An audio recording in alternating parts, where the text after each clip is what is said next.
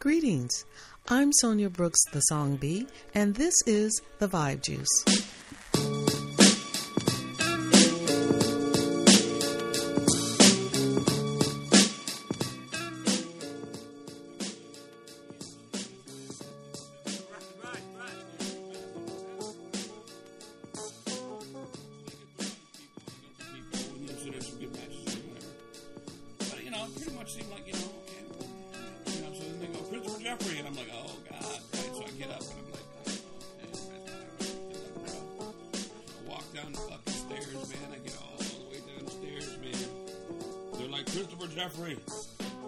Wait a minute.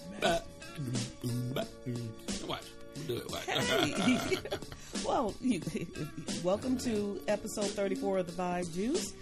We just had a vocalization of a new entry tune, courtesy of yours truly. So, this is Sister Love Sonia Song B, your host with the most, and this is episode number 33 of the Vibe Juice. Welcome, y'all. And in the house, we have the Vibe crew, who are Ali R. Rashid. What? Smooth Walker, the sweet talker, and the mix like Betty Crocker, baby. What's shaking, y'all? What's shaking? What's shaking, baby? All right, well, you know. Fight fascism.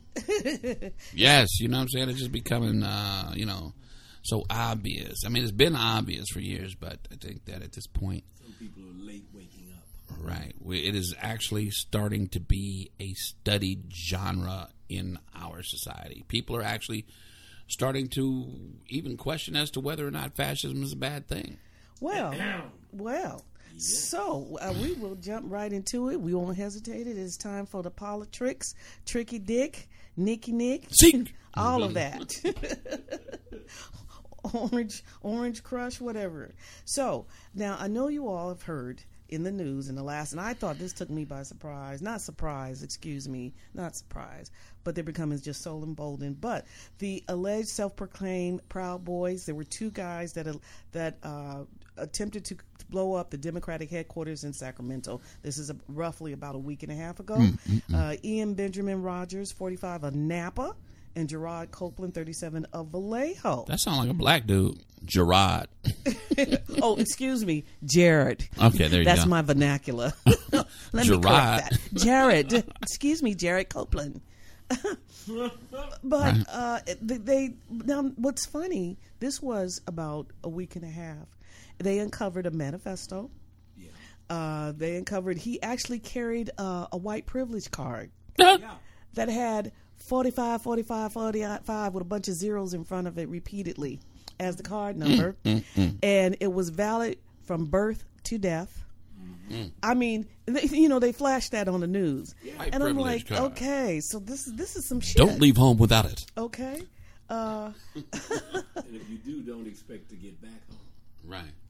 Okay. Wow. Right there. He had an arsenal of 60 weapons. Crazy. I'm pretty sure it was 60. Damn. Crazy. So this is the type of things, and we keep seeing more and more evidence of these characters, unfolding all of these plots. I'm sure there are numerous of plots to do shit.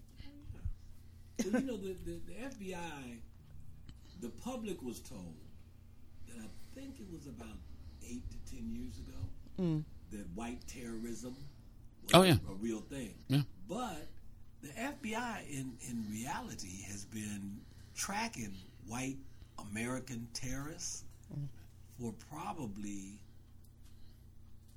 30, 40 years. See, because, the John Birchers, they used to be connected to some socialist, I think, organization out of South America, Central America. How about that? That was not, it was, the only reason I remember it, when I read it, and, being here in America, and reading about the John Birchers, right? And when they said they were connected to socialists in Central America and South America, I'm really? Like, what the fuck? But what it turned out was those were all white in Central America. That's why it wasn't connected to guerrilla movements. Okay. That's why they had nothing to do with, Nicaragua, Honduras. Right. Guatemala. So they're hiding or using a guise to do their practices and planning and what have you based there where they don't have the U.S. government interference. Right.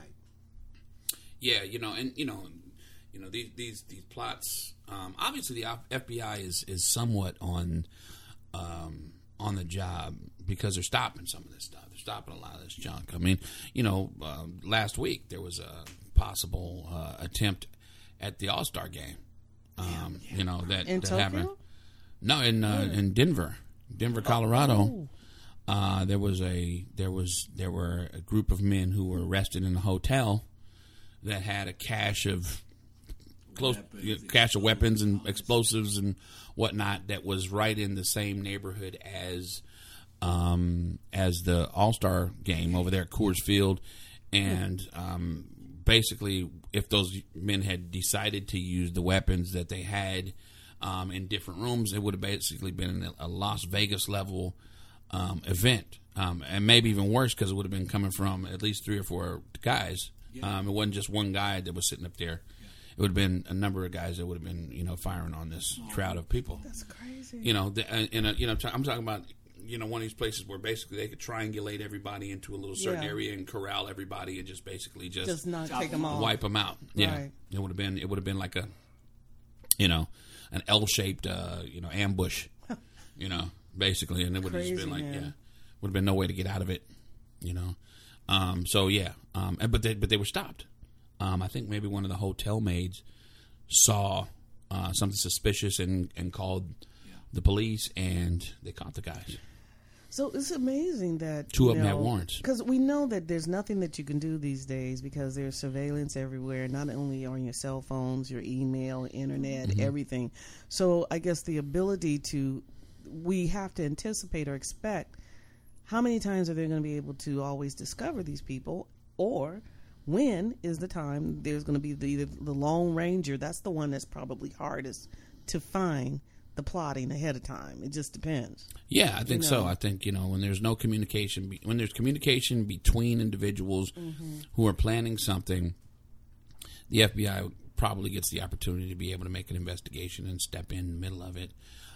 Whereas if an individual is just collecting one weapon at a time and collecting bullets over here and collecting bullets over there, and after about 10 years he's maybe gotten enough bullets to go in and fuck some shit up, and he don't tell nobody about it, or make any plans about about it, or saying, oh, I'm going to do something big on Facebook or something like that. Yeah, you know what I'm saying? And then the next thing you know, they step out there as the lone wolf and they make something happen. But I mean, so let's just talk about like the motive altogether. So the motives of doing these so-called planned attacks is simply because they're angry militia, with the mindset of ideology of a Proud Boy or right-wing extremist and etc., and they want to wipe out everything that's not white. Well, not only that. I think we need to pay close attention to the fact a lot of these people really want to die. Yeah. And I don't mean that colloquially. I mean they seriously want to give their life in pursuit of fascism globally. See, and that's one of the things that I don't think the Western media. Right. Now, I saw an article out of a newspaper in Berlin, and they were talking about neo-Nazism in the U.S. Yeah. And their intelligence agencies, I can much more hook up with their analysis than what the FBI and them here are saying. Right. Because they were saying that, look, you can pick around and, get like the guy that shaved his mustache to look like Hitler and all that shit. Right. They said, hey, we watch. Yeah, and there's literature. For instance, those guys in Coors Field. I think there was literature that these guys had on them, which was the same book of literature that McVeigh had on him. Really? That was basically a book that was more or less oriented toward this this character in the future that was dedicated to the race war that was coming, right? So you literally have a book that's a fictional book that's set in this dystopian time where this young white guy who was a former military soldier comes out and says, well, I'm going to fight for white pride, et cetera, and then they basically sort of go through his whole regimen of how he, serves his purpose as a lone wolf, and does what he does, right? And this is what McVeigh did with that guy Terry. I can't remember his name. Yeah, one McVeigh. Tommy, I don't remember the name. Right? Yeah, right. But yeah, these guys, they do. They will. Some of these guys are willing to lay their lives down, and hopefully have their name in the future on a plaque somewhere inside some, post. Like I said, post-apocalyptic governmental wall of not shame, but of heroes, right? Yeah, yeah. The January 6th, the Proud Boys, Boogaloo Boys, 3%. I think it was 5 organizations in total. 3%ers. That's another one. Yeah, that's another one. They are in the process of creating a museum. Okay. And it's going to be, each organization is going to have their history there. They have a right to have a museum. I mean, I don't have a problem with that. I'll go and visit. Right.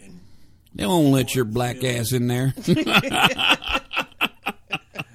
had to do the other thing. But, you had to paint yourself. Yeah, but seriously, that kind of stuff has been happening. Well, think about Southern poverty. When you remove their statues, right? So then they're just got to have their britches in a bundle. Have my shit. Right, and they have a right in their own arena where they can teach the history and be proud of all that. You're right. There should be a place for it. Yeah. But there shouldn't be a general public space that's, in your face. Man, you know what? It's just so sad, that you got assholes like that in the world. And it's just so sad that they're being propagated. You know what I'm saying? And, and it's almost as if, you almost thought that there, at some point, that group of individuals would fucking die, and the racist individuals would grow old, and maybe they'd leave a little small imprint on their children, and their children would maybe leave a small imprint on theirs, and then eventually they'd all end up fucking black people, and it'd be over with, right? But it's just just playing. Yeah. But I mean, it just doesn't seem. It seems like it's possibly going back the other way. It really seems as if maybe a Confederate movement is growing, and but yet at the same time, I still think it's still shrinking because they're all not, because they basically are all fucking black people. But I mean, that's one of the oddities of the right wing in America is that. We always talk about it growing, spreading. Yeah. The sickness is the cancer is spreading. Yeah. But as their population shrinks, but the desperation increases, expands. Of course. But yes, but in their own communities, when they get called out, then it's like, okay, well, we trying to have 2 generations at least. Those that are maybe 70 to 100 and 50 to 70. But I think I saw a guy from the chief of staff, military leader. I think he was from the Marine Corps. But he was just saying his son is the one that turned him on to what was going on inside the Marine Corps. Okay. You know, and his son was saying, Dad, y'all need to be paying attention. Wow. Because, you know, y'all write it off like, okay, you put us all through boot camp and, you know, we all get the same basic programming. But they weren't paying attention to who was coming and why they were coming. Yeah. All I had to do was show up and say, I'm down. Right. Okay? Right. I want to be what was it, devil dog? I want to be a devil dog. You know, using the culture of the Corps against the Corps. Okay. And that's what this old guy was saying. He's, I think, late 60s, early 70s. But he was just saying his son is in his 30s. Right. And he said his son was like, no, you y'all missing it. Yeah. He said because they're right inside, organizing inside of the Marine Corps, inside of the United States military. Very believable. Man, you know, when I was in the Army, guys were joining the Army to get, you know, $34,000 for college, or, you know, I had one guy, I remember he said, I'm joining the National Guard so I can get the BDU so I can go hunting in the swamps, right? You know what I'm saying? I mean, you know, those were the reasons why they were joining. Right. Now you're getting guys that have already joined these cults, and then they're coming in and they're going and they're getting their basic rifle marksmanship. Right. Yeah. They're learning how to shoot, move, and communicate, you know, and all this training. So this is no different from when there was the threat of alleged international terrorists coming here, getting training, getting airline pilot license in Florida, et cetera, et cetera. It's the same thing. It's just internal. Yeah, absolutely. Internal. You know, and it's basic. You know what I'm saying? It's very very basic rifle marksmanship, basic, combat movement, basic house to house, urban combat tactics and things like that you learn in order to just become a soldier because we were oriented toward an urban terrain, in the Middle East. Now you know how to move from building to building, et cetera, from room to room, clear rooms. These types of things are basic things that you learn in the military. Back in the day, we just basically learned how to shoot, right?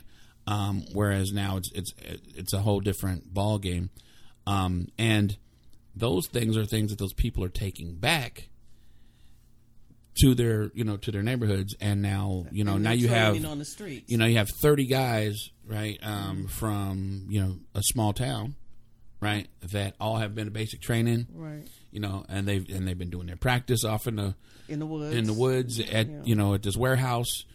And then they decide, okay, now's the time. Bam, now. Right, and then they come into, an urban center, Louisville, Kentucky, or wherever the hell they go, right? And they go in and they know that together as a force, they can go ahead and clean out 3,000 people with 50 guys, right? I mean, that's kind of scary shit, right? Yeah, because, all the other people don't know how to do all that. Right? They might be tough. They might be this. They might be that. That's just like, I remember seeing on videotape, there were a couple of times where I'd see on videotape where these white boys would go and they'd do all this MMA shit. Yeah. And they'd go train, and then they'd go walk in the hood. Yeah. Right? And they'd be like, yeah, man, what's up, dude? You know what I'm saying? You want to fight? I mean, yeah, just you and me, dude, blah, blah, blah. Right? And they bring their little 5 white partners. Right? And then they challenge some brothers right there. And then these dudes start doing all this, MMA arm bars and all this other shit. And he'd just be like, dude, I thought you just wanted to, kind of box. And they'd be like, nah. And then I remember seeing that one time, and the motherfuckers got their asses handed to it because motherfuckers started stomping their asses. You know what I'm saying? It was like, wait a minute, we just wanted to, no, fuck that shit. You done came over here, you started that shit. Now you about to all get y'all ass whipped. And I saw that shit. The motherfuckers barely got their ass out of there alive. It was kind of cute. But, try that shit anyway. But that's what their plans are, right? They're just like that Dylan. What's that kid that went over into Wisconsin? The little white boy that went into Wisconsin with his hat on backwards. You know what I'm saying? Yeah. He's one of them. Oh yeah. You know what I'm saying? That's right. with the M16. We walked in with the Right. with the AR-15. Looking like a little tough little stud. Exactly. 14, 15 years old or whatever. That's the training that he had was probably from one of those guys that came back from basic training. Now countering that. Now over the 4th of July weekend, you remember, if you recall, Massachusetts police, there was the black militia and a standoff. Oh yeah, they arrested all of them. They arrested them, the Moors. Right. And I think that this was their way of countering that kind of shit, because clearly, just as these people, that militia group, Proud Boys, wherever they are, taking things back to the communities to teach and train, then you have the not fucking around crew, the Moorish. Oh yeah, yeah, same shit. Right. Because now the way they responded to the brother that's the leader of NFAC, to me is really important that we pay attention to how people approach us and attempt to not just demoralize but undermine the creation of something like No Fucking Around Crew. Right. Okay. Because when they went after the brother, I forget what his Johnny. We don't have to remember his name. Yeah, but when they went after him, they really went after him like he was Calvin Muhammad. Yeah, and like he represented something much deeper, much broader. Because that's one thing I give brother credit for. He has said from the very beginning, we are a small group within a small population. Do not think it means we don't have impact. Right. We do. But we need to remain aware that, we like a tenth of a tenth. Right. Okay? But, I think that, for a future, Sister Sonia, yes. for a future podcast issue, I would strongly suggest that we talk about and visit scenarios, because one person, I really, Octavia Butler, science fiction writer, that sister's stuff is now starting to come out in terms of the everyday news. Oh yeah, not just in her books. But I'm saying that if you read AI, all that shit. Yeah. But a lot of her stuff in a what is the one I'm thinking of? Future, yeah. But very futuristic. Parable of the Sower. Okay. Sour, however you say it. In that one, it's set in California, Northern California. Okay. In the 2020s. Okay. And the freeways are empty because only a very, very tiny population can actually buy gas. Okay. And people they can afford it. Only a small can afford it, or can buy it. Can buy it at all. So you may be able to buy it, and you can buy $5. But ain't no 60, 80, 90, 100 Phillips. Ain't none of that shit going on. Right. Okay. But the general social conditions that Octavia created in Parable of the Sower. Have to check that out. When I had it, please do, because when I assigned it to my class, this was. When did she? You know what? And look it up. So this was a futuristic. SOWER. Right. Parable of the Sower. Futuristic book. Right. That she wrote some time. Sower, like sower, like sow seeds. So she wrote it in 1993, fiction novel, and it's a series, the first of a 2-book series. Yeah.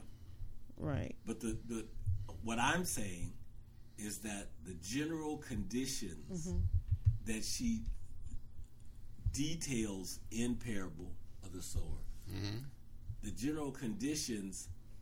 I had a class, I gave them the book to read.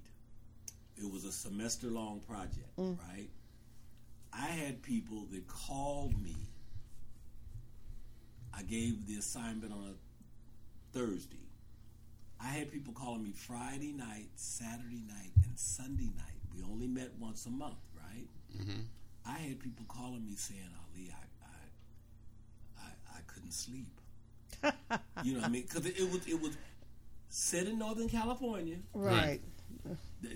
She talked about all the freeways, right. And right. The 880 and so forth. I'm going to check this out. So here it is. So the plot is beginning in 2024. This is so relevant, and actually people should pick up this book and read it, because this is now, even though it was written about 28 years ago. Yeah. But 2024, when society in the United States has grown unstable due to climate change, growing wealth inequality, and corporate greed. Where are we today?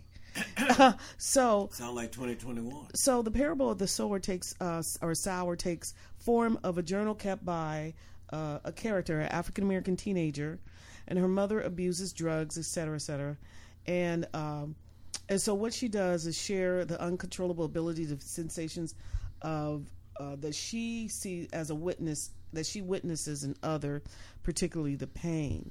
So and it goes on, but this is like really. I'm telling you, dear, really reflecting Octavia where we are now. Is one of three, science fiction writers that have won both of the global science fiction writer awards. Mm-hmm. 3. I can think of, and I don't even read as much science fiction as I used to, but I can think of a good 20 or 30. Right? 3. And of the 3, Octavia is the one that continued to win awards. Now they're talking about her on Netflix and Disney and all of this. They have to find a way to address it, because those that read Octavia, put it this way, every time I've met somebody and we had a chance to discuss science fiction writing as related to the world we live in, mm-hmm. Octavia's name always comes up. Right. And I think it's because she was far enough ahead to see what could be, and sharp enough to communicate it clearly now. Wow. So anyway. Now, she passed in 2006, right. Unfortunately. Right. But, wow, what a heavy sister. Born in Pasadena, California. Mm-hmm. And she lived in Washington, Lake Forest Park, Washington. Phenomenal.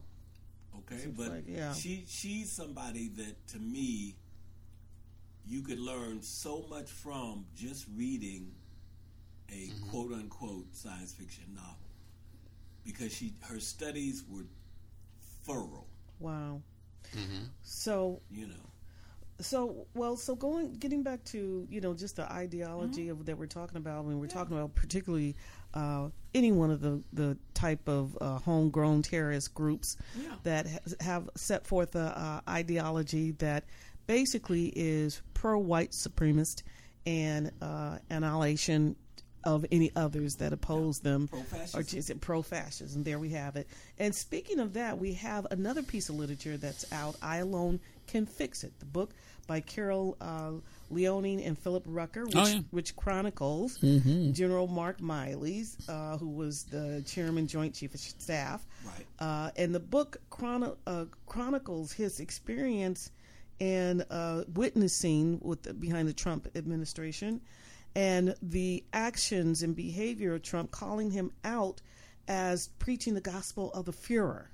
Yeah. Mm-hmm. And the lies that he was projecting forth about the election being stolen. And he said, these are, quote, these guys are Nazis, they're Boogaloo boys, they're Proud Boys. These are the same people we fought in World War II. Now. Damn. Okay. I was there. I'm telling you. That's, who else do you need? That's like God coming part in the sky and saying, this is what it is, people. Don't get it twisted. Yeah. This is it. What you don't need no other stamp on it. Milley ain't that old, dog. Keep out your age, you know that, right? But no, I know he's not. But I know. Is he 69? I'm 69. Well, that's about it. He's younger. Yeah. He might be about the same age as you. But what I'm saying is he didn't fight no World War II. No, he didn't fight World War II, but he's saying we as a country, right. you know. But, and man, you 69? Yeah, buddy. Ladies and gentlemen, you should see this guy. He looks great. You know what I'm saying? Yes, he does. But what I'm saying though is black don't crack. You got that right. You know, but what I'm saying, I guess, about Milley is that, you know, first off and foremost, you know, kudos to Milley. Yes. Kudos to Milley for even still having his job, right? I know. In the Biden administration, you know what I'm saying? For having been the chairman of the Joint Chiefs during the Trump administration and still having his job, you know, as the military guy. Right. When they leave. I mean, you know what I'm saying? Because had that been somebody else who would have been supportive of all that shit that Trump was down with, his ass definitely would have been fired on day one. Right. Because they would probably still be looking for a way to try and overthrow the government, possibly.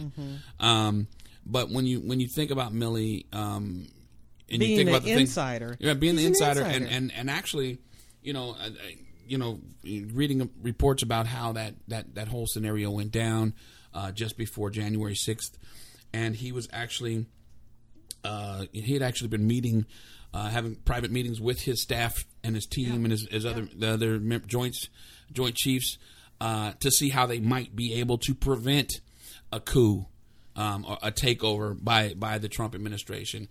All the while, you know, understanding that his job, you know, as the chairman of the Joint Chiefs, was to follow the commander in chief, right? To follow the commander in chief, and then the person just below that, the Secretary of Defense, whom we had actually already had a discussion about, who was a former Green Beret who had actually reached the rank of colonel only, but his job specifically was to overthrow governments, right? You know what I'm saying, right? And that guy is the Secretary of Defense, right? So Trump was setting up, he was, right? Everything that he needed to do in order to be able to gradually make this move to overthrow our country.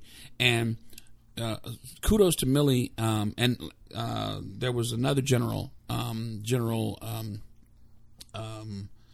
Army general. And former chairman of NATO, and I can't remember his name offhand, but he actually was going to run for president at some point. I cannot remember the guy offhand by name, and I used to love the guy. But he said, one of the things he said when I was watching MSNBC and we were discussing Milley, they said, you know, history will be kind to Mark Milley in terms of the way that he's judged in terms of his performance as the chairman of Joint Chiefs. In fact, Milley had served as a 1-star under this guy at some point in his young part of his career. But pretty amazing stuff, you know, coming out of Mark Milley, that he was able to you know, make the slow moves necessary to be able to prevent certain things from coming. When there were suggestions that were made, he would counter with other suggestions that would, you know, move the president in another direction, rather than having him go to the extreme measures that he went to. There was at one point where he utilized Milley as a photo op.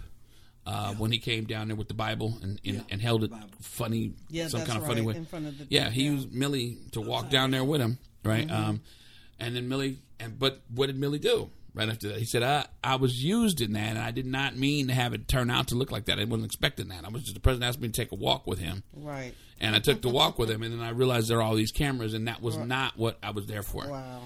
I was not there to say that I was in support of his bullshit. Well, good that he retracted that immediately. That was basically what it's going to be. Right, I was surprised he wasn't fired then, actually. And then when you look at, then you look at the other side, so sometimes, while our liberal side of us, has the tendency to turn on the TV and we go ahead and watch Shazam. Well, no, we'll go ahead and watch MSNBC, or we'll watch CNN, or we'll watch the liberal side of the news. You know what I'm saying? We also have to look at the other side when they're doing their news. And let me tell you, that's true. That's true. You have to know what they're saying. The Tucker Carlsons and everybody else are dogging Milley out right now. They are. I bet they he's, some supposed. Man, you better look at them stars. You know what I'm saying? Right. And you better look at all them stripes on that sleeve, right? Because the man has about 10 stripes on his sleeve, right? And those stripes mean that he was in combat during. Those are 6 months. Each one is 6 months of combat, right? Those lines. I have 2 on mine, right? You know what I'm saying? Yeah. And I got got it all up the sleeve, right? Right. And I got PTSD from them too, right? You know what I'm saying? You know what I'm saying? Right. I just got 2, and this motherfucker got like 10 of the motherfuckers on there. So you know what I'm saying? So all I'm saying is that. So Milley, and you know, you got to look at the tabs at the top of that, you know what I'm saying? Oh, yeah. Exactly. As well, you know, on top of that sleeve as well, which are special forces and Rangers. So he's no punk, you know what I'm saying, when it comes down to understanding the military and how it works. And nor does he have any disconnect with the duty of what an officer is supposed to do with regard to obeying the laws of this country, and what he planned on doing at that point was making sure that there was a separation between the military and the civilians, right? You know, right, and whether or not he was going to regard or disregard a dislawful order, and that was what he was looking to see. Thank God he did what he did. Exactly. Yeah. Exactly. So because none of it would have mattered what the fuck we thought. Because I'm gonna tell you, had he jumped on the side of the Trump train, you know what I'm saying? That'd been horrible. And everybody said, "Nah, fuck that." Guess what? Everybody would be like under rubble right now. Yeah. They could have blown the shit out of us. The military, the United States government has a maybe the 10th largest army in the world. You know what I'm saying? But we have the strongest military in the world, right? And that strongest military in the world could take on 300 million people if they decided that they wanted to do it. Yeah. They could take on 300. That's right. You heard me, ladies and gentlemen. The 1 million man army that we have could take on 300 million people just with regard to the firepower that they have, right? Well, also, the American populace, I think, was always intended to be, the sheep. Yeah. Okay. So I definitely believe that if the military sided with a fascist movement in this country, then, I remember a guy named Carlos Marighella, who was the author of the mini manual of the urban guerrilla. And he was in a set of circumstances to where there was no central movement for the left in Central America and South America at that time. And he acted as a partisan guerrilla for 40-some years. Huh. Okay? Right. So there's that reality. That we could be in a very different set of circumstances. Oh, absolutely. And then you have those people that would have supported that shit. So now you have a military that's now supplying right-wing extremists to take out the majority of the left wing that want to keep the country how it was, right? Of the population, period. Or the majority of the population, period. If you're not with us, you're against us. A civil war. Yeah. Wow. Okay. With the majority of the firepower going to the extremists and fascists. Right. Right. What a terrible world you live in that scenario. Well, you know what? So with that, I'm going to just kind of jump to. I'm gonna make a jump, and I wasn't gonna do this, but I'm gonna do this. The assassination of President Jovenel Moïse. Yes. When we're talking about Very planned, Very relevant. yeah. That's the land of the coup, home of the brave. Haiti, man. You know how many coups Haiti has had? You know what I'm saying? But Papa Doc, Baby Doc, Super Doc. And so documentary. So what we know today, talking about coups and so forth, is that there were several men arrested, allegedly 2 Americans, and the rest were Colombians. Yeah. And so these were so-called, they almost described them as almost like Colombian international mercenaries.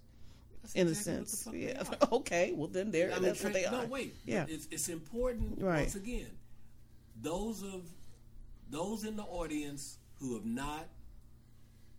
not read the way they need to read, if you want to understand what is going on in the world around you, you need to get you some new reading glasses.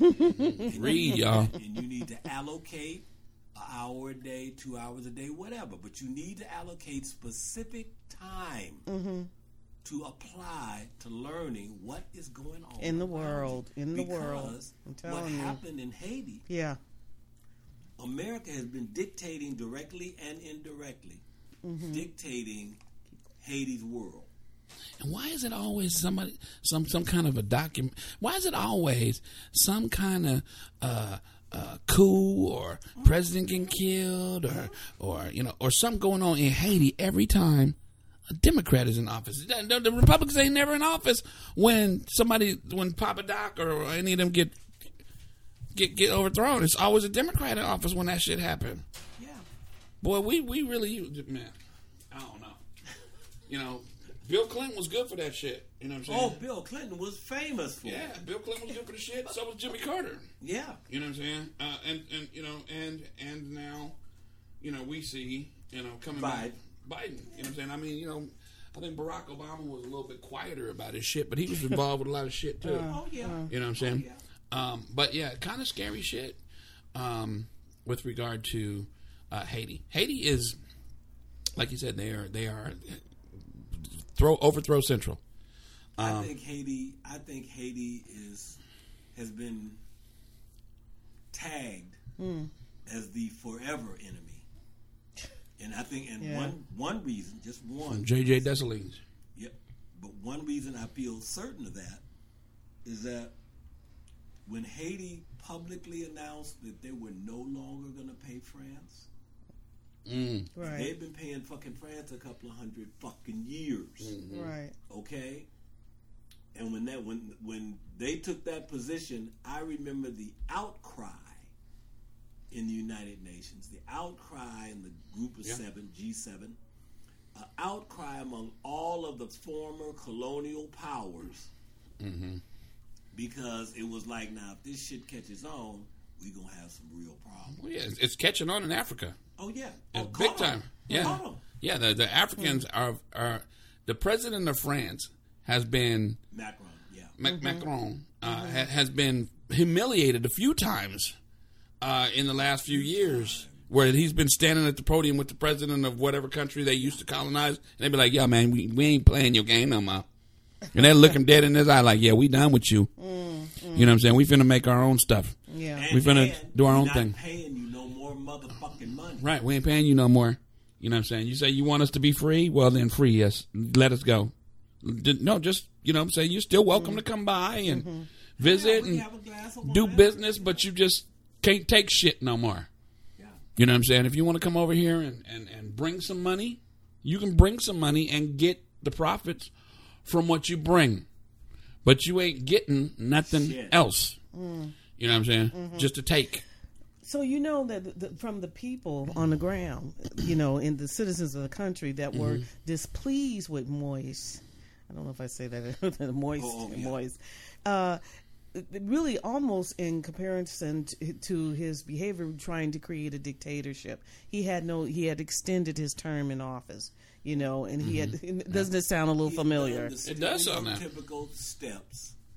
Faster steps. Okay, that neo-colonial ruler, with the agreement of the colonial powers, right, have done for the last 50 fucking years. Yeah, yeah.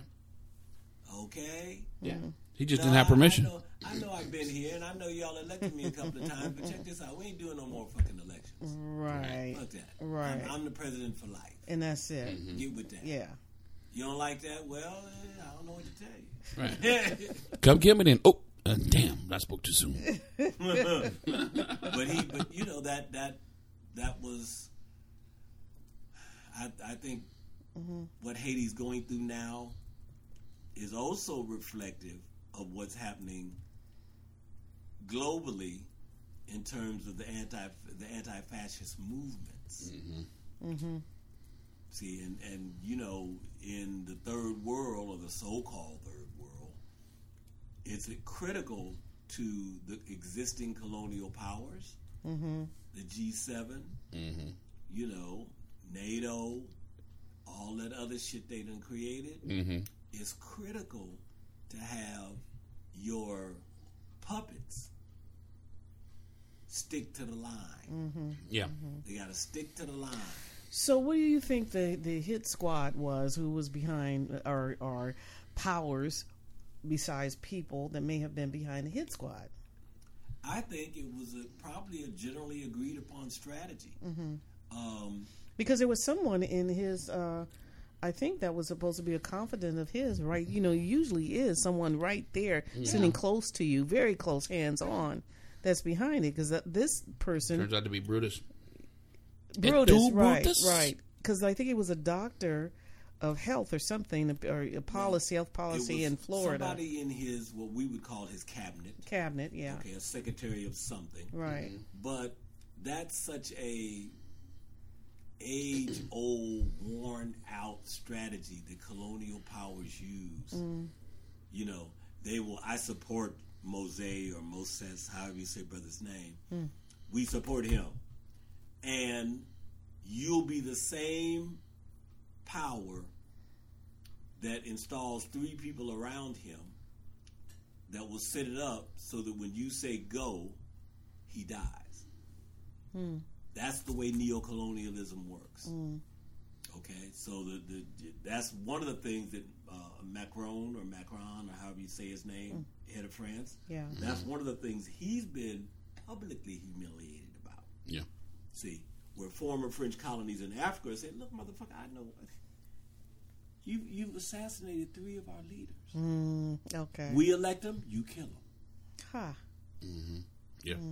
And then a guy steps up, you kill one, a guy steps up who we think was the right hand of the guy you assassinated, but always worked for you.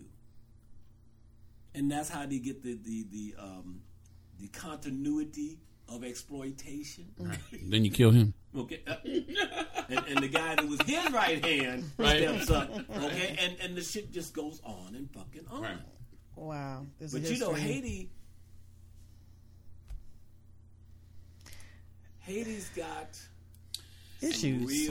Real serious shit. Yeah, Man, and you know what I'm saying? issues, Just man. on the other side of the island, you got the Dominican Republic, and they don't never seem to have shit except for people who go over there and die on vacation. Jeez. Fuck, how does that happen? You know what I'm saying? That's crazy. They're in the same... But you know what's interesting now? I'm going to jump to another island, Cuba, right? What's happening in Cuba now. And not only is Cuba having a lot of civil unrest, South Africa, rioting's major. Well, see, I believe, based on study, based on experience, based on exposure, I believe that all of those things you just named are all part of one strategy. Which is? Destabilization of the entire... planet. Yeah. Okay? See, because now, they couldn't do nothing about Mandela. And they tried their best to co-opt it.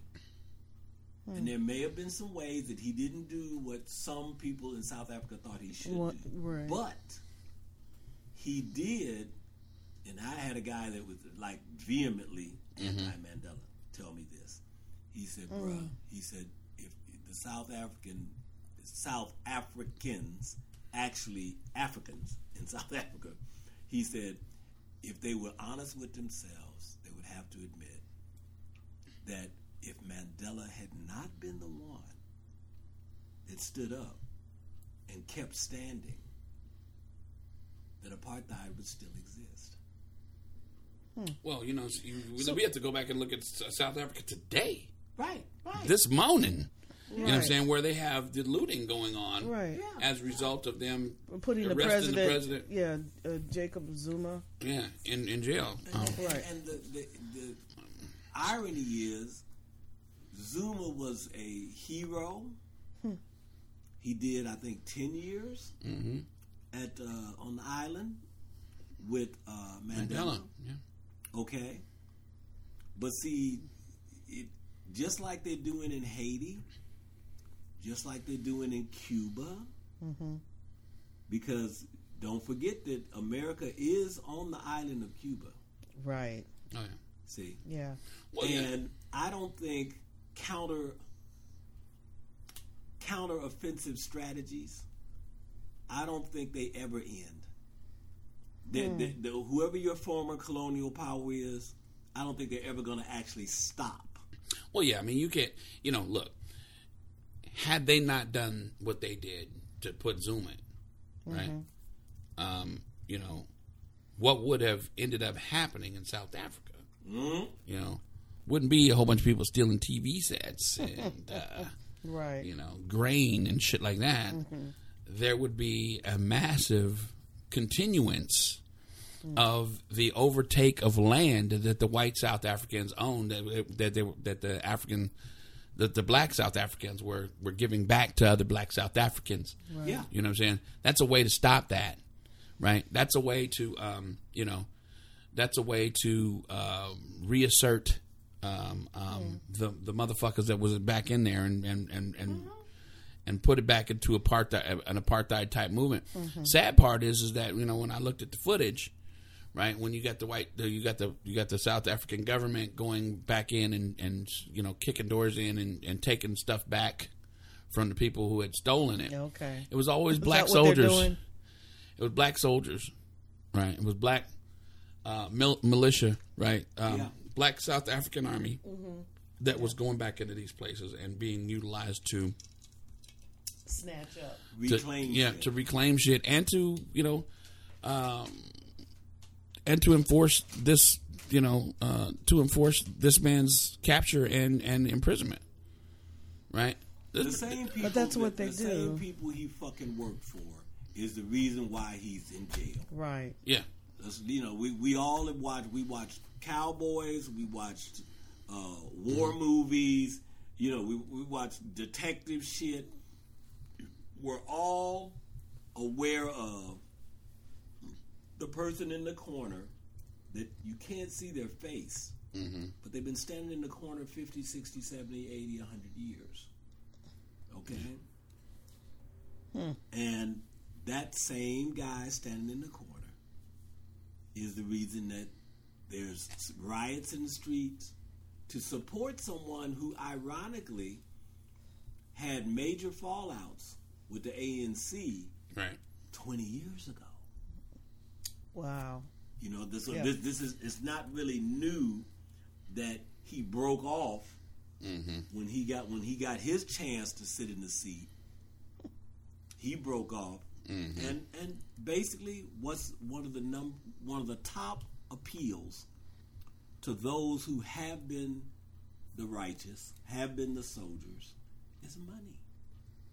Money. Old-fashioned money. The root of everything. It's money, the root of all evil. Okay, but I mean that because I mean the stuff that they said he's done, it's like some kind of embezzlement or some shit, or all kind of embezzlement, cutting deals, for example, with the people that handle diamonds out of Africa. De Beers. De Beer. Okay, now he was getting a commission on everything fucking De Beers did. Why? Who the fuck are you?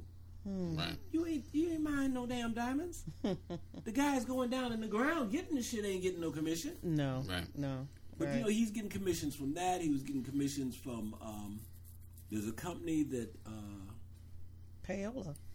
Yeah, well, no, I mean, shit, it's about time somebody got something. The companies that make the Cobalt or whatever the shit that goes in the phones. Goes in the phone, right? Whatever the fuck it is. But that he gets a commission from that. He was getting commissions, cadmium, from all kind of shit. But is that what you feel you're owed? Yeah. You're an asshole when you do shit like that. You're supposed to take that, Island, right? You're supposed to give that to the people. You ain't supposed to give that to yourself. Okay. Right, that's right, you know Chris. I agree. You know, and that's one of the things. I remember reading a piece by Julius K. What's his? Oh God, I can't call this. Nyeri. Julius K. Nyeri out of Tanzania.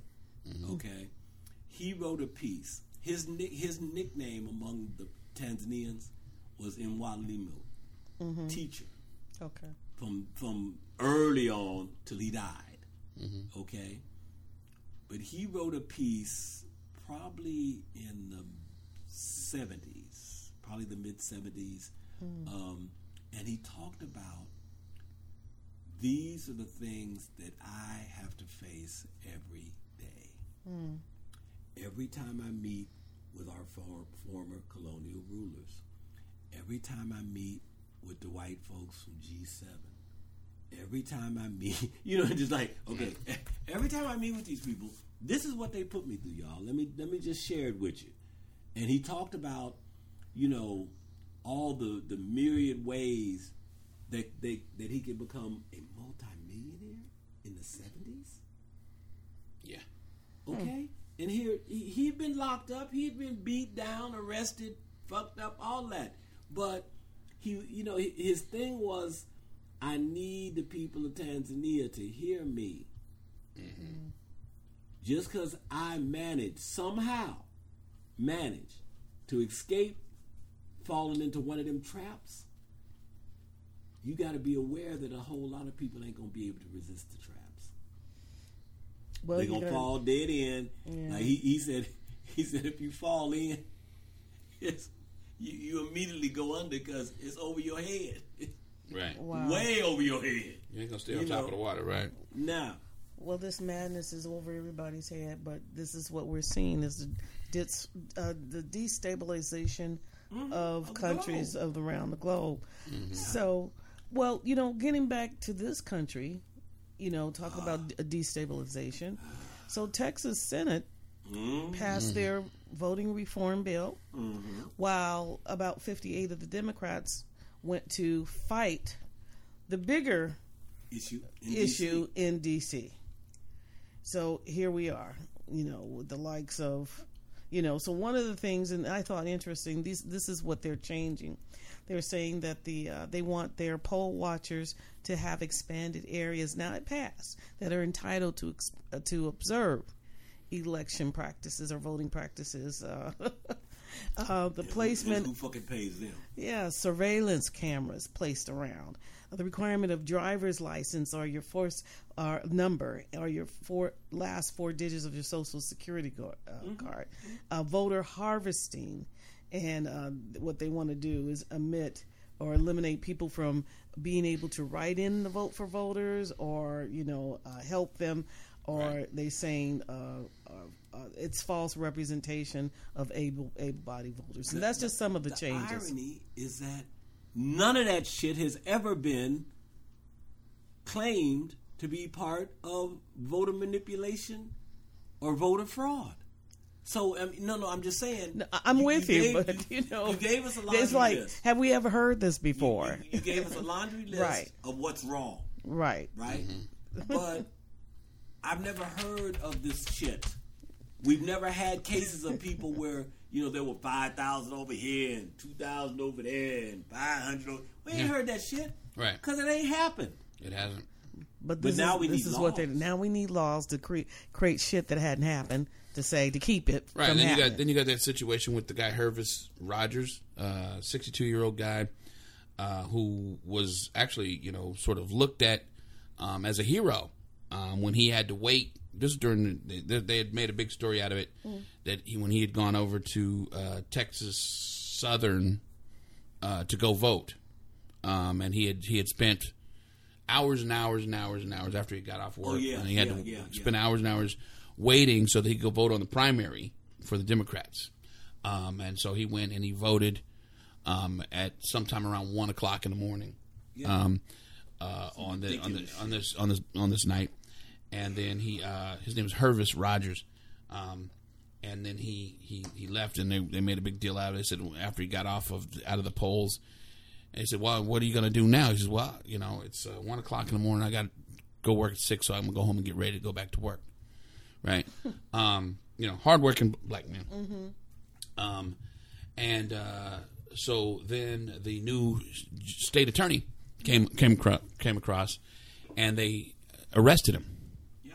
And they said, nope, you weren't allowed to vote because 17 years ago, This happened. just 6 months before you voted, or 6 months after you voted, you became eligible to vote again because you were on parole from some shit you did 17 years ago in a burglary, right? And arrested him. Didn't arrest him in his own county, which is where Houston is. They arrested him in the white county. Wow. So that they could try him in the white county. Right. Right? And these motherfuckers, are trying to act like, that, what I'm saying, that they're trying to look out for voters' rights. Big criminal. This man could go to jail for the next 2 decades. Right. Over behind that small ass shit. Right. That's a parole violation. Right? So now they can get him on the burglary shit. You can get new time. Right. And if you owed any time. Yes. If you got a 10-year sentence and you only did 6. Right. You get out, you go back on a parole violation, you got the 4 plus the new time. Right. You know what I'm saying?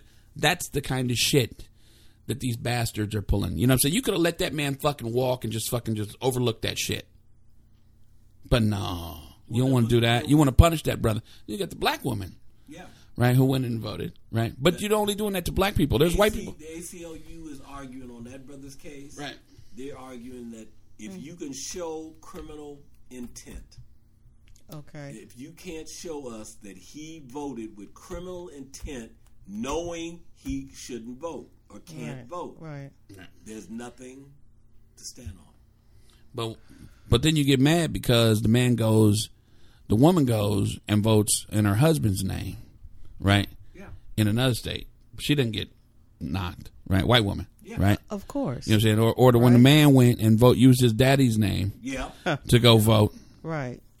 Right. And voted his vote and then voted his daddy's vote because his daddy still was getting stuff. But they didn't throw them niggas in jail. Oh, excuse me.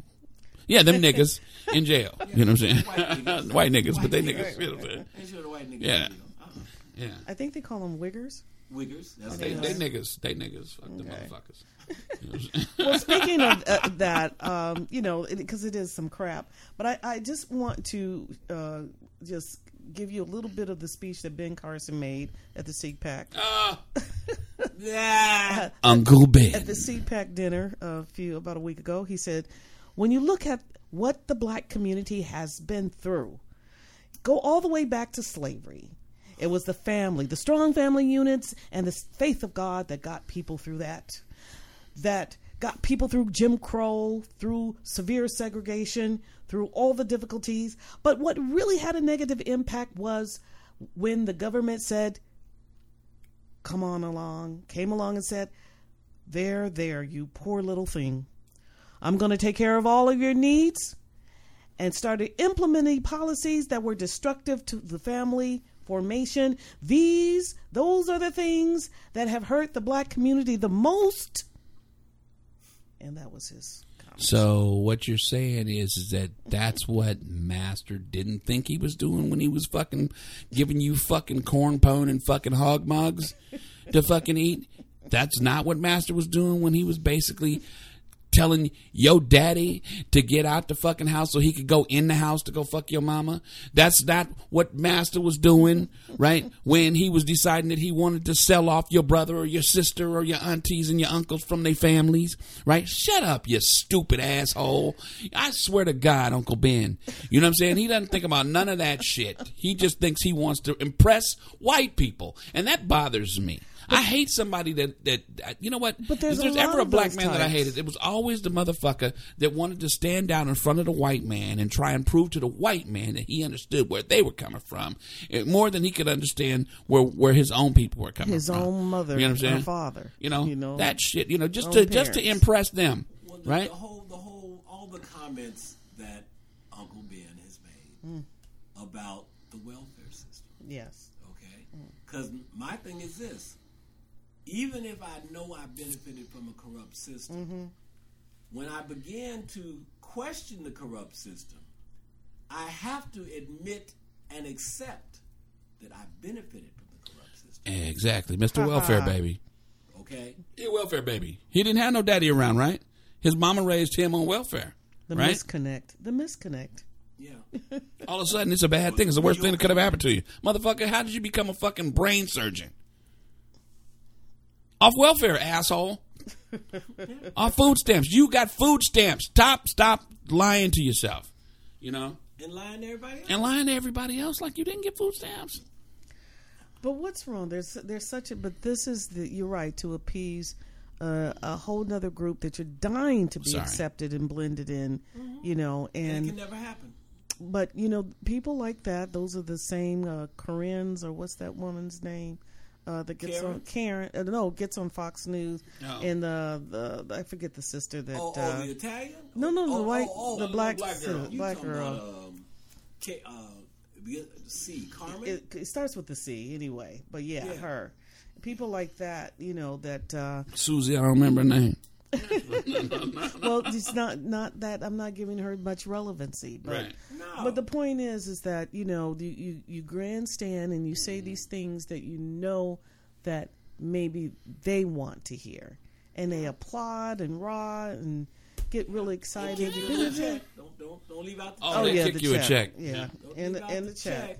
Because that blank, That's really what it is. I will not say it, but Right. that blank, Right. she knows exactly what she's doing. Yeah. Yeah, she does. Okay? It's for the check. Right. Because hoeing is hoeing. No matter how you look at Just it. because you're not standing on the corner of 51st and Broadway in L.A. selling your ass, don't mean you ain't hoeing. Right. Yeah. Yeah. Okay? Right. It's like there was another hoe that came out of Stanford. Okay? You know what I'm talking about.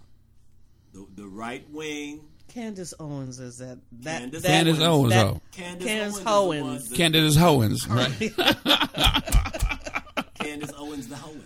Candace Owens. Candace Owens, yeah. But the other woman out of Stanford, her whole career.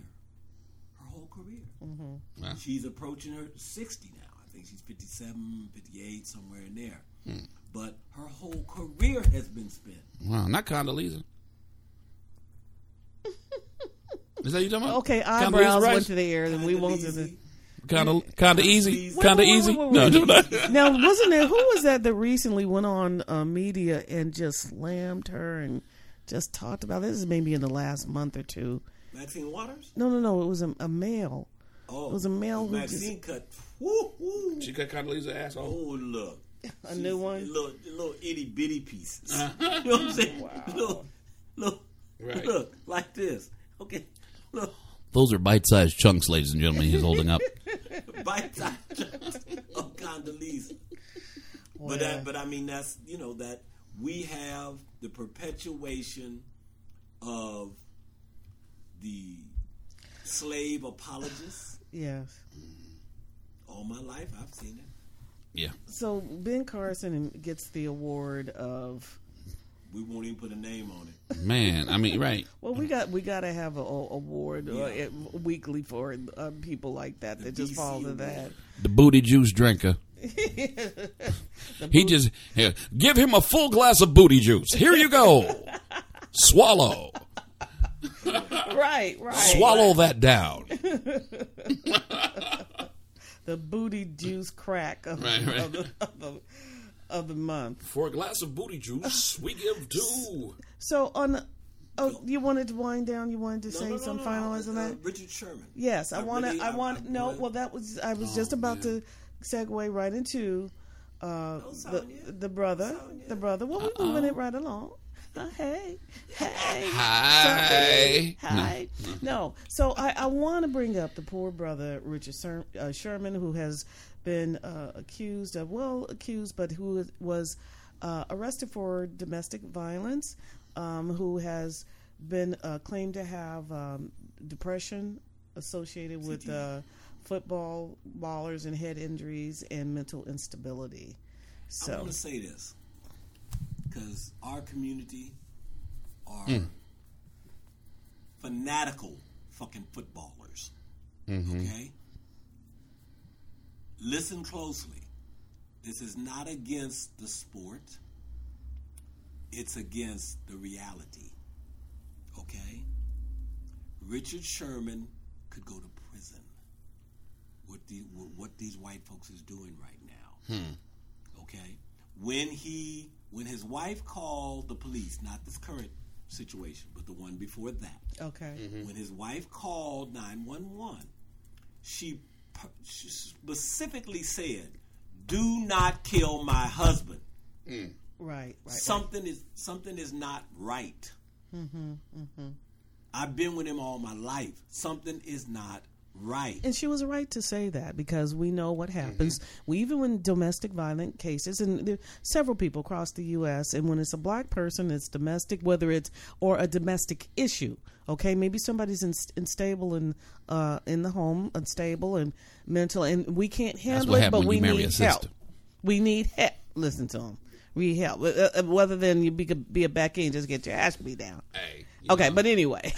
Yeah. Ask yourself, that was Michael Strahan's previous wife. You think she would have said that shit? She'd have been like, "Come get this motherfucker." I tell you.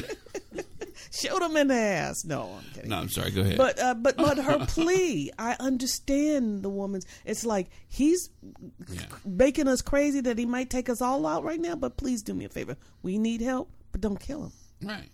Just because I cry for help, don't mean that I give you a right to just kill that. I'm not co-signing you murdering my husband. Right. The thing to me that I really want to communicate to all of those that worship at the altar of the NFL, I want you to hear me. I want you to hear me clearly.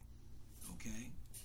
We know for a fact that it has been found and proven that a football player's life with concussion is been determined to be the equivalent of being in 3,000 to 5,000 or more auto accidents.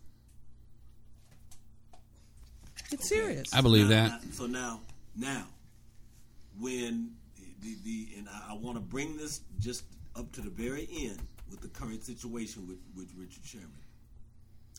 The night that he had the wreck, the night that he was beaten on his father-in-law's door, okay?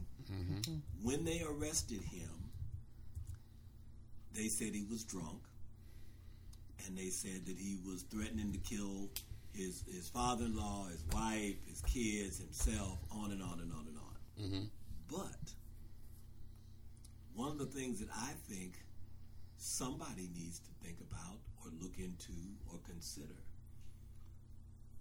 when a person suffers from the kind of brain damage that Richard Sherman has endured. Well, are we sure he's had that kind of brain damage? Yeah, have they said he's got CTE? He's still a football player. Yeah. But as far as we're concerned. Yeah, he's still a football player. You know but that's why I'm saying this. I'm saying it because those that love football have no recollection of CTE for nobody. Yeah. They always associate it with after the career, after the highlights, after the spotlight. This guy is still one of the most phenomenal fucking football players on the planet. So are you saying that in your, now of course everyone, these are only opinions that we're expressing, but so in your opinion, are you saying that there's something else that's... What I'm saying is this. I've never been supportive of my people engaging in activities that complicate our ability to survive.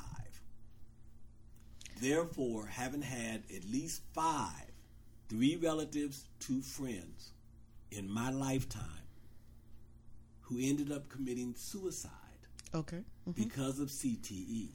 Okay. It wasn't proven until years Chronic later. traumatic encephalopathy.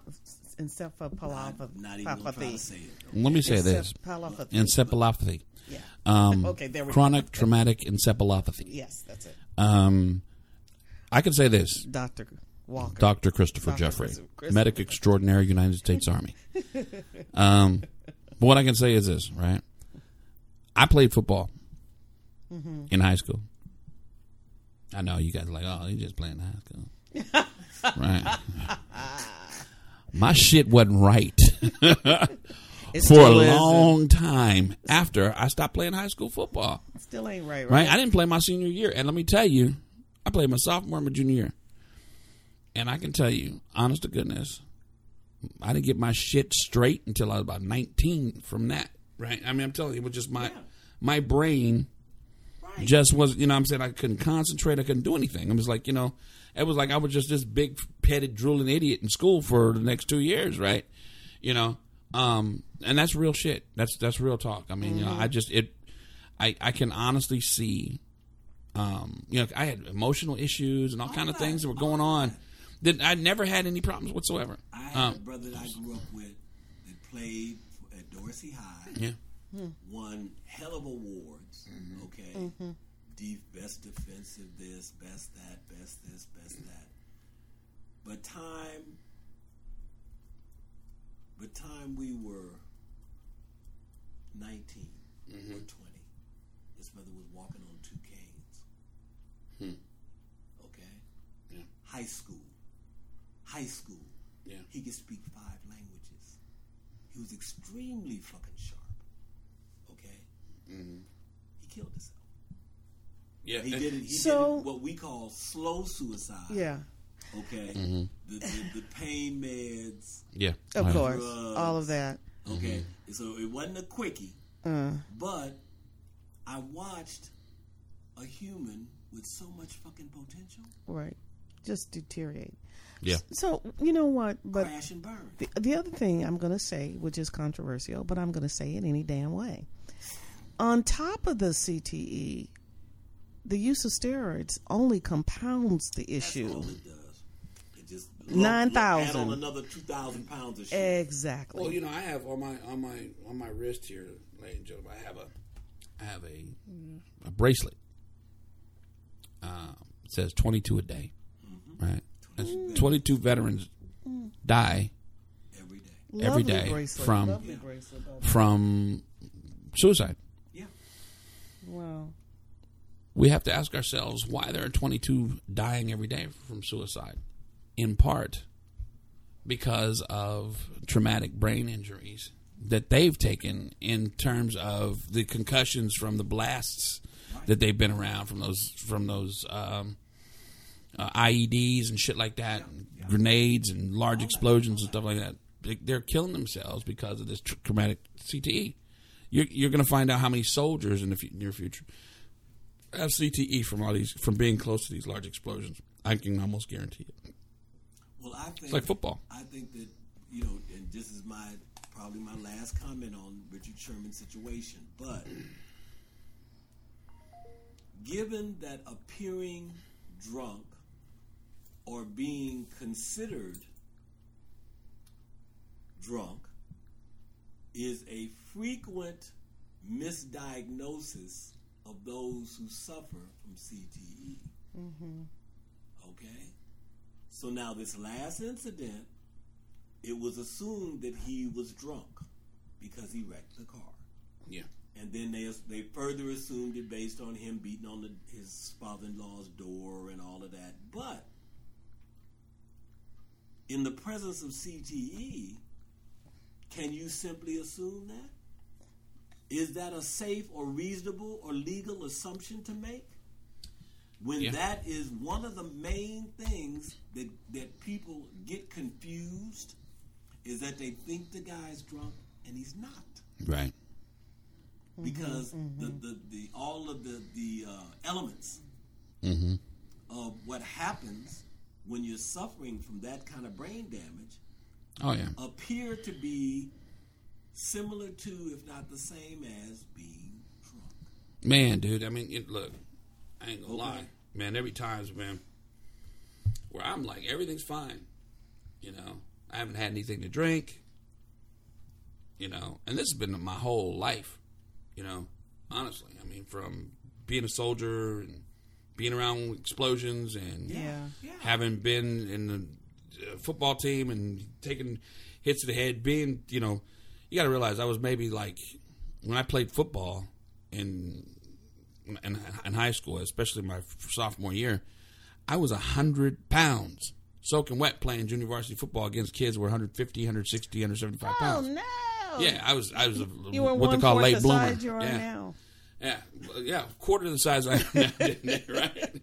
And I mean, I was going to head up with dudes 165, Bam! bam, bam. You know what I'm saying?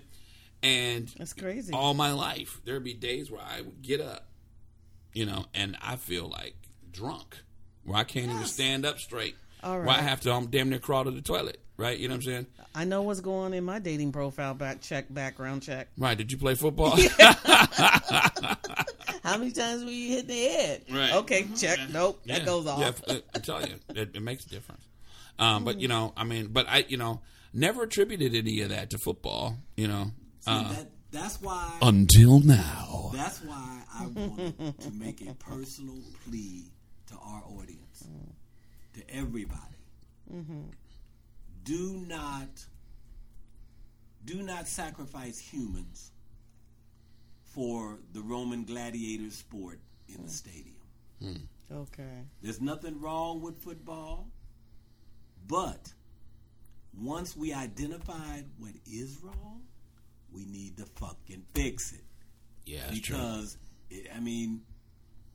I know I've met too many guys, and they start talking about their struggles. And often I've heard them drop it on themselves. That it's, I wasn't focused enough. I wasn't strong enough. I wasn't blah, blah, blah. But then when you start talking about, well, have you ever played organized sports? Oh, yeah. I was a tight end, high school. Right. Okay. And then I played at college. And then I thought I could. Yeah, that's true. I don't know. Okay, but I'm just asking people to please have your children play basketball. Yeah. No. And please cover your balls. Cover your ball. Man, it's a double entendre. I don't know what you're going to be able to do. I always wonder. When you think about that, CTE and all the other stuff. I wonder, about some guys that played the sport with reckless abandon. Guys like Ronnie Lott. You know what I'm saying? I wonder how he's doing right now, right? I wonder how Jack Tatum is doing, right? Okay. Wait a minute. Let's hold pause for the cause. I think we forgot to turn off our ringers. I wonder how some of those guys that just used to just Teddy Bruschi, guys that would just rip a dude's head off, right? They used to call it decleating, right? You know what I'm saying? Just decleat a motherfucker. Just take his, damn near take his life, snatch his soul. You know what I'm saying? I've seen hits that were so hard, you know what I'm saying? And I can remember maybe even being hit like that a few times, honestly. And thinking about how, those types of things affected people over time. Oh my gosh, that's serious. Roger Craig, how's he doing? Right, how are they doing now? But we know that Joe Montana, that people suicidal. We don't know how many people have actually committed, males and young and different all ages, that committed suicide, and this really has had an impact. CTE, such as Aaron Hernandez. That was that was a perfect example. The presentation that Dr. Boyce Watkins did. One of the people he mentioned was Aaron Hernandez, because he said that he thinks it played a much bigger role. He said, and not negating or doing away with what happened, but acknowledging that he wasn't born that way. Yeah. Right. Okay. Even if he did have all this, traumatic stuff that happened to him sexually, where you've been abused, all that other stuff. Right. You also have to consider the other aspects of what was going on with him as a child, as he was being hit upside the head. I'm telling you, man, they say your brain isn't fully developed until you're 25 years old, right? So if you can imagine somebody starting Pop Warner at 10 years old and playing football all the way to college, you know what I'm saying, till they're 22, 23 years old, you're talking about all this time your brain's developing, you're taking concussions the whole goddamn time, right? That's scary. the thought is scary. Wow. Because you don't know how that impacts performance, just being able, the ability to sit in a class and get along and focus. Don't talk about the world. Right. Just not even mention the in world. a class, 20 people, a teacher. Right. I don't know what's wrong with him. He's disruptive. He's disruptive. He doesn't focus. He's not looking at the chalkboard. He's always agitating. Then he Yeah. wants to bully other people. You don't know what's going on. What's really going on. That was my ass right there. But Aaron Hernandez came up in Dr. Watkins' presentation, and his thing was, listen, what do you say about somebody who you meet them, you get a sense of what they are blessed with, their skills, their talents, their interests, okay, and then a little bit of time passes, a few more experiences, a few more traumas, and Aaron is saying, well, when I want to kill somebody, I kill him. What's wrong with that picture? Boyce was like, what's wrong with that picture? Dr. Boyce was like, wait, hold, stop. Who in the hell says that? I used to. No, but I did. Yeah. But anyways, thank God I didn't kill anybody. So, well, thank God you didn't kill anybody. Thank God you're here. And that's the thing, right now, this is a call for a big, huge call for help for Richard Sherman right now. That he gets the help that he needs now. What's he gonna do? Don't wait. Don't put him in jail. Well, don't. That's just it. He doesn't need to be. He needs to help. Yeah. Right. Well, what there should be some kind of mandatory review and screening of these people who are athletes periodically. If they know and understand do the research of the CTE, they should understand that there's certain milestones and periods that they need to reevaluate. Even people that have retired from the sports. You know what athlete I admire the most? Who's that? Andre S.O.G. Ward. Right? Because he's a boxer. He's a boxer. He was, undefeated, retired, undefeated, fought 28 fights or something like that. At a certain point, he said, I ain't getting my head beat in. He was considered the best pound-for-pound fighter in the world. One of the things he always said was, you can't be taking no beatings like that. And you get beaten. And he said that. Yeah. That's what he says all the time when he watches these guys just sit there and beat each other's brains. And he says, but if you ever watched Andre's fights, he never fought like that. He was always trying not to get hit or taking away what a guy's strong suit was that was going to hurt him and then, pushing him back. Right. And that's the way he fought. But now Andre Ward, at who there are guys that have gone way past Andre Ward now. Andre's maybe 35 now, if that. Yeah. Right? Early 30s. Yeah, early 30s. And he's in the commentator's booth, right? Talking about the fights. Oh, okay. Right? Good for him. Commentating on the fights. He's probably making more money doing that than he got in, hit it, got his belts and shit. And got out. And got out. Yeah. And has no, bless his heart. Based on hearing him talk, right, he has no illusions, right, about well, I missed out on money and blah blah blah. Fuck that shit. He's like, because if you think about it, I'm not gonna stand there. Was and it beat the fuck out? Because most of the ones that got older and matured, I think Joe Louis was one. Yeah. They started getting kind of loopy, and then Manny Pacquiao was one. Muhammad Ali, exactly. Joe Frazier. You know what I'm saying? You listen to any of these guys. Sugar Shane Mosley, right?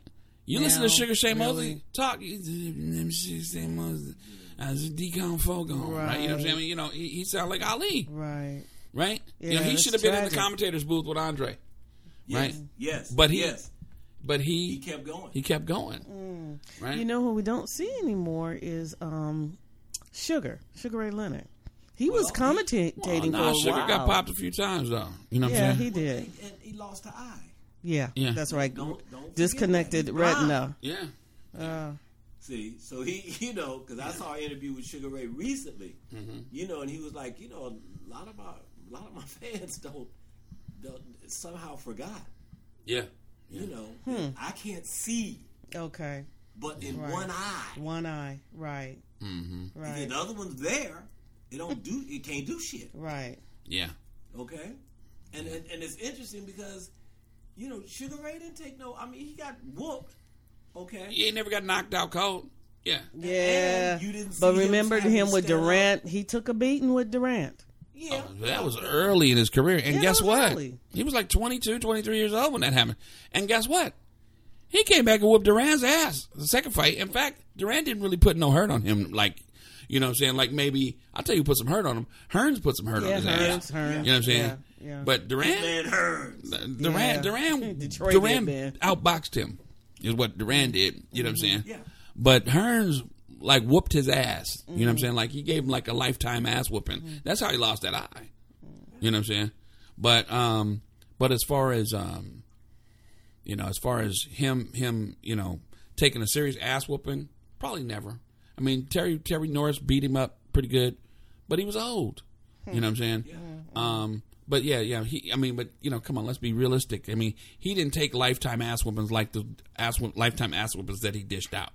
He dished out more ass whoopings to people that probably walk around like, my name is Kevin. Kevin. Right? You know what I'm saying? You know what I'm saying? You know what I'm saying? In the old soldiers' home type of shit, playing with little, you know, 10-year-old puzzles and shit. You know? But yeah, I mean, you know, Sugar Ray, you know, yeah. He just, I don't think he was as good a commentator. He just, you know, he just had that, he had that beauty, and he had enough of a personal charisma that got him there, but nobody really wanted to see him talk. I think that was what that was. You know what I'm saying? You look at Roy Jones. Roy Jones is fading away soon.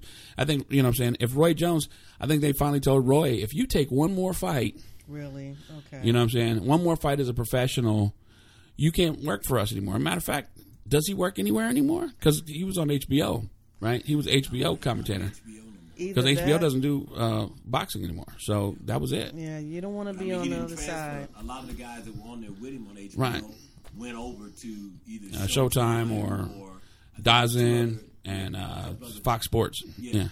Well, Yeah.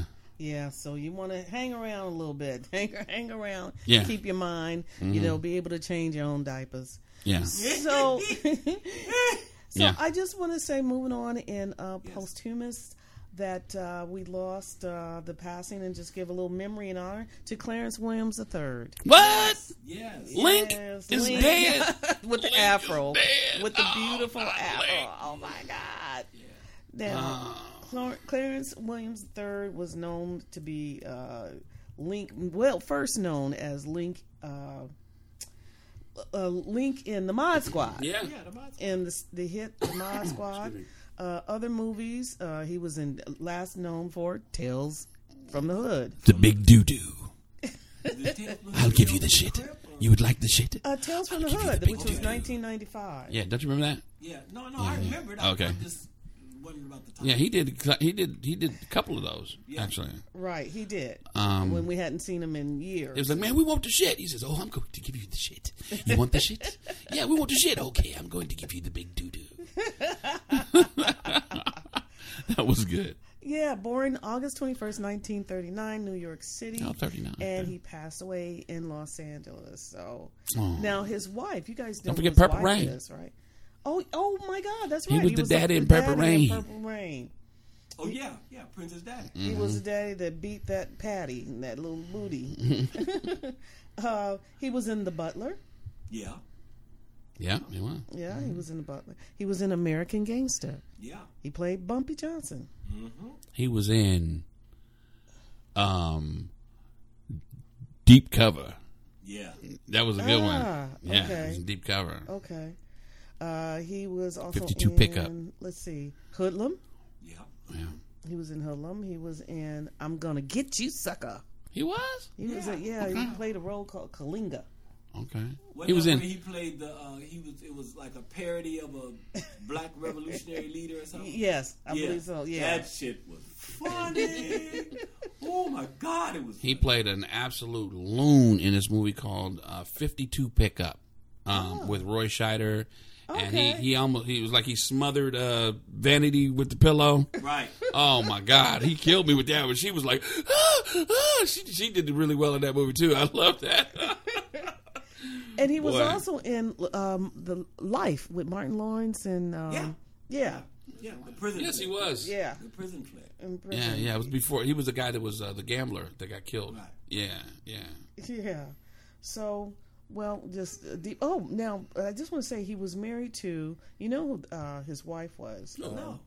His wife was the woman that played in The Matrix, the black woman, and she played The Matrix. Remember in The Matrix, it was a black woman. The Oracle? She was the Oracle? The Oracle, right, Yeah. in The Matrix. Yeah. Okay. That Which was one? The his first one or wife. the second one? The first one. Okay, yeah, that's the one that died. Yeah. Yeah, she Okay. did. Yeah. She did. Yeah. Yeah. Yeah, but he was 81 years old Mm-hmm. and succumbed to colon cancer. Oh, not that one again. Yeah, that one again. But I just want to Go say, get your colon checked. You know what I'm know- saying? You're not supposed to be going out like that at 81. You're supposed to have. You know what? It's crazy. well, you're not supposed to do it at 40 something either, which was the age of our Black Panther. Well, yeah, I'm saying that at 40 something. Was he colon cancer? Yeah, he died It of was colon cancer. colon, Yeah. yeah. You're not supposed to be dying after you get to that. You're not. Look, you're not supposed. Colon cancer. You're not supposed to die from what you eat, right?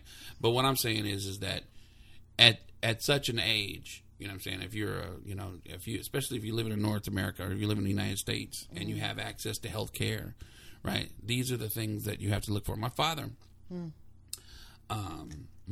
is 79 this year, and he is, every time I talk to my father, he is going in right and getting something checked. You know what I'm saying? He's going and making sure, he's like, this week I think I'm going to check my bladder. Yeah, let's go ahead and take a look at that. You know what I'm saying? This week I'm going to go with the, you know what I'm saying? This, I mean, he's taking a look at everything. Next quarter will do. Right, exactly. And that's what you do, man. That's what, you know what I'm saying? If you are, getting around those years, you know what I'm saying? Especially, if you're a smoker or you've been drinking for all these years or you've been, doing what you do, and you want to continue. You got to want to continue, right?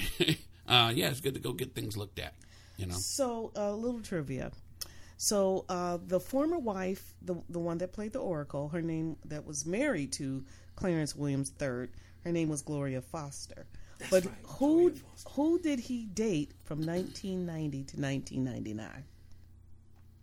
Doom doom doom doom doom doom doom. Doom doom doom doom doom doom doom doom doom doom doom beep. I know. Okay, Dr. Jeffrey. Vanna White. No, I'm just joking. Wrong. No. Okay, the answer is he dated Tyne Daly. Oh, Remember that's right. When Daly. Tyne Daly started the show with her and the Other woman. Yeah, that's right. The cop show.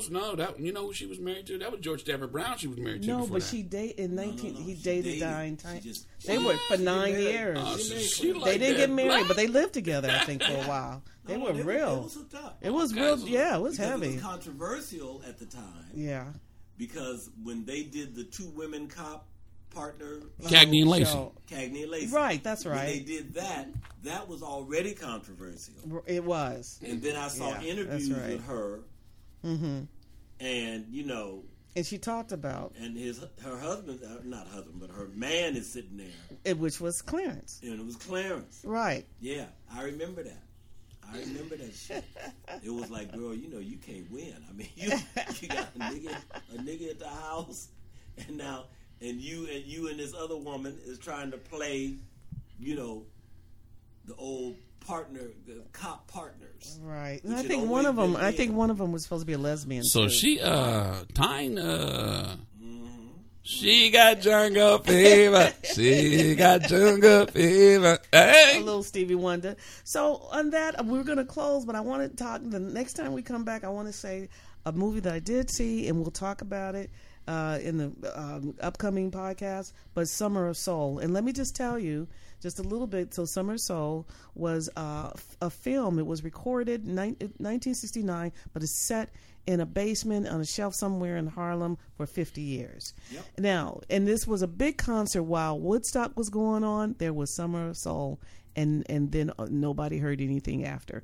So, but the lineup included Abby Lincoln, Hugh Masekela, Gladys Knight and the Pips, Willie Bobo, Mongo Santa Maria, Stevie Wonder, Sly and the Family Stone, Nina Simone, Staple Singers, B.B. King, Fifth Dimensions, David Ruffin, Mahalia Jackson. Up and away. And did I say Staple Singers? Yeah. So make sure that you, and people, I hope, make sure you check out Questlove. This is all to Questlove. Big up. In my beautiful balloon. Would you like to fly in my beautiful balloon? My beautiful balloon. Marilyn McCoo. Oh my God, that was a great song. All right, y'all. So anyway, that's been episode 33 of the Vibe Juice. 33. My bad. It is 33. 33. 34 is coming up, y'all. So thanks for tuning in. Be sure to like, subscribe, share, and check us out. Another week. Peace, y'all. Peace. Black.